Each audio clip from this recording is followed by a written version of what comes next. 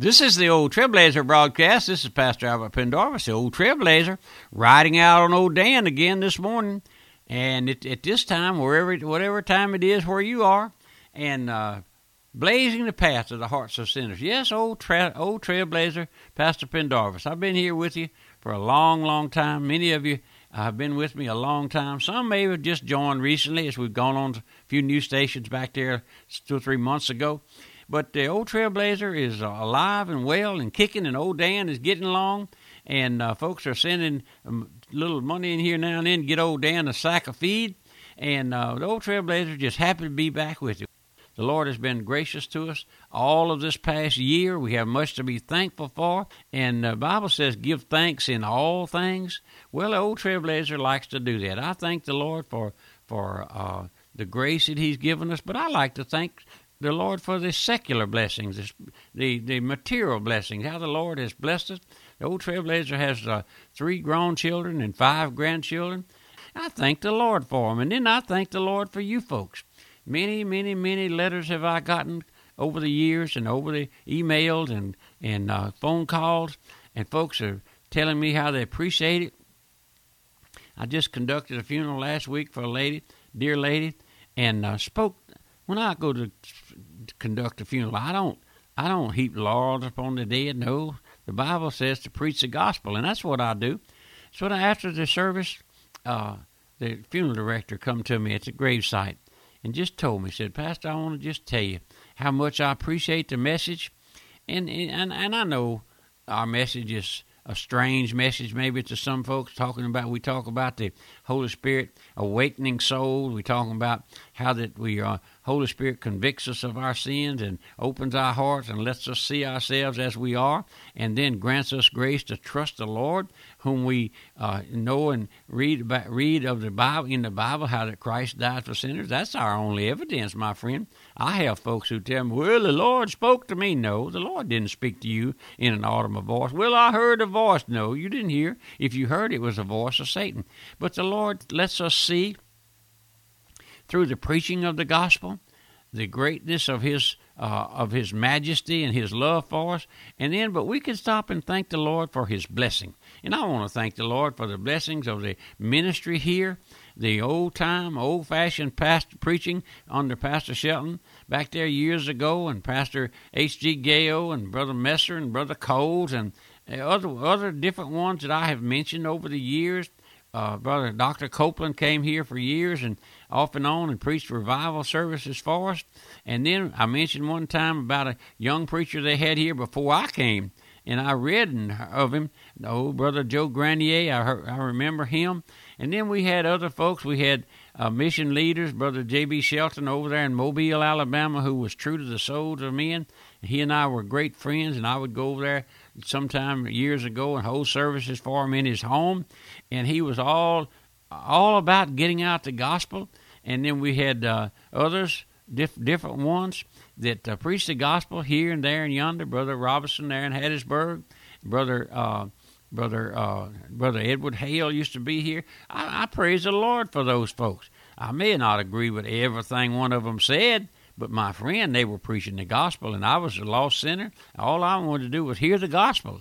And one of the things I found, an awakened sinner has no criticism for who stands in the pulpit. It doesn't matter who he is, whether he's black, white, or purple, or green. If he's bringing God's message, then I honor him. I do. And I praise the Lord that the Lord gives us sense enough to know when a man speaks error. Pastor Shelton used to tell us, a cow, when she's eating hay, she gets a piece of barbed wire or some straw, she spits that out and goes on down the road. Well, we know we spit out the hay, don't we? We spit out the barbed wire and go on. But I want to go back. We're still in the studies on blood redemption. We're coming down to the close of them. This will be the last week on those studies. But let me go back and look. First of all, we saw blood in the garden, there where Adam and Eve ran from the Lord when they saw that they were naked. Then we saw blood upon the altar in the east of the garden, there when Cain and Abel came to sacrifice, and Abel brought the lamb of his flock. Then we saw the blood of the covenant. We saw there Jehovah Jireh, the Lord will provide, when Abraham took Isaac up there on the Mount Moriah to sacrifice him, and the Lord spared him and gave him that verse, Jehovah Jireh. Then we saw the blood on the doorpost. We went deeply into that study on how the Hebrew children were delivered from the hands of Pharaoh by blood and by power. They went behind the door, sprinkled the blood upon the door. Everything is all dependent upon the blood. I told someone yesterday, we were talking along this line. I said, it's all because of the blood.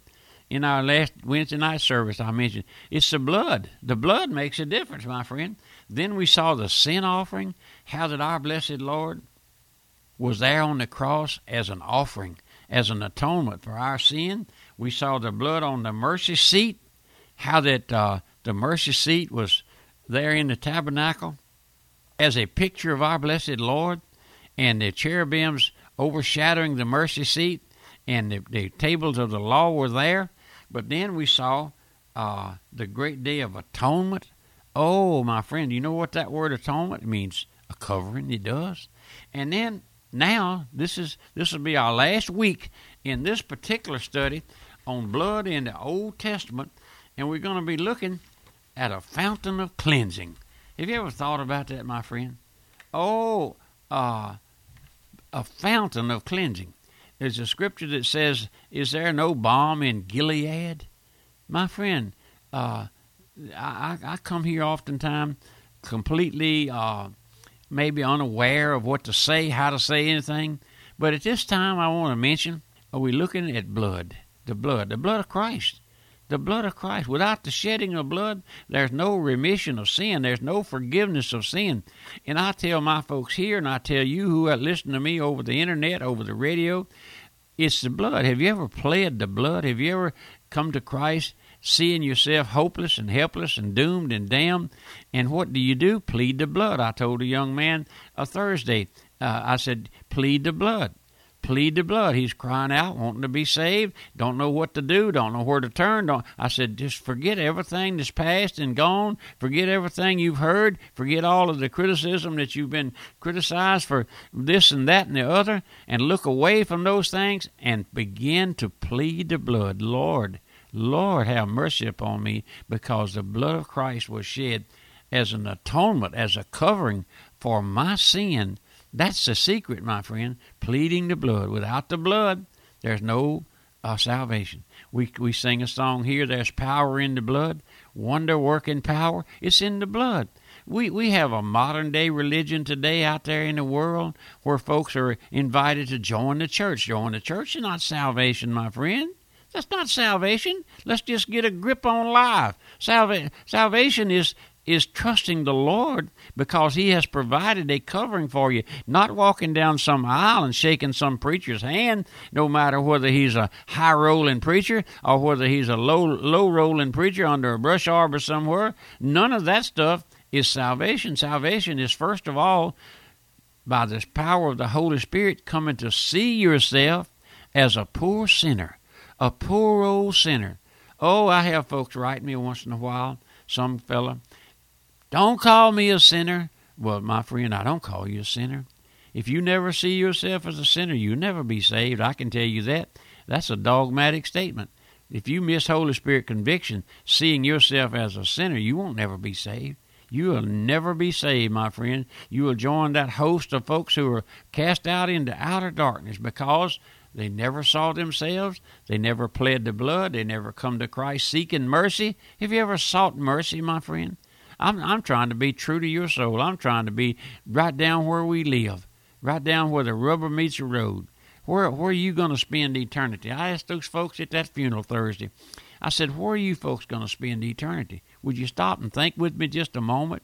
Where am I going to spend eternity? And I often ask folks here to go in the mirror and go in the bathroom and look in the mirror, open your eyes wide open and say, where am I going to spend eternity? Where am I going to spend eternity? You truckers out there on the highway, you old truck drivers hauling that hazmat stuff behind you, and could go out into eternity in a moment's notice with a load of steel or a load of something behind you.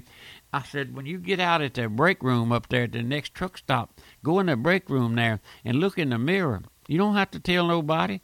Just look in that mirror and say, you know, Trailblazer, You ask me to look in this mirror, I'm going to look. And where am I going to spend eternity? The greatest thing in this life, my friend, is to be saved. The only thing in this life that you will ever know, ever accomplish, is to be saved. Not to have riches and gold and silver and high society and a reputation and all of those things. Think about those things. They don't, my friend, no, they don't, the Lord is not in that. No. But the Lord is in a poor old sinner, finding out that he's a sinner, in need. Have you ever been in need? Old Trailblazer been in need a lot. Oh, one day I came to see myself.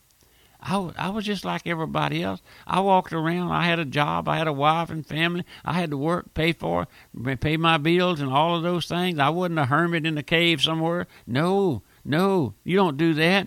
You come to the Lord as a poor old sinner in the dark of night. Go out on the back porch in the shade, the evening shade. Go out there on the little old pond that I got in the swing back there under a shed. And sit down there and say, thank you, Lord, for saving this old sinner. Or if you're not saved, you can go out there behind the barn. Or while you're on your big old tractor up there baling hay or cutting anything on your tractor. Cutting grass maybe. Lord, save me. Lord, would you save me? You folks who hear me here, many of you know me. Many of you have heard me there in the Tabernacle in New Orleans. Used to come there before we moved after Katrina. I'm asking you, are you looking to the Lord?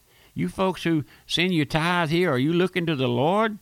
Or you just got a feel-good religion? I'm asking you. I'm being true to your soul this morning, my folks. I could call the name of 100 people right here without hesitating, my friend, but I won't do that. I'm running out of time, and I'm just getting started. We're looking at this study. We'll pick it up tomorrow on the fountain of cleansing. Does that whet your appetite at all? Remember, the Old Trailblazer, my address, Post Office Box 1810, Walker, Louisiana 70785. My phone number here, area code 225-664-8658. Goodbye, and God bless you.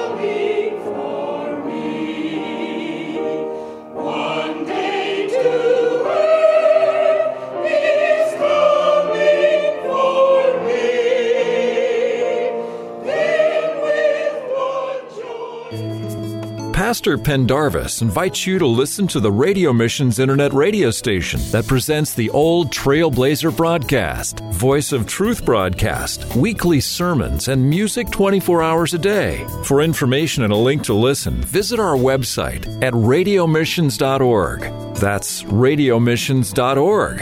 And be sure to join us again each Monday through Friday on this station for the Old Trailblazer broadcast with Pastor Albert Pendarvis.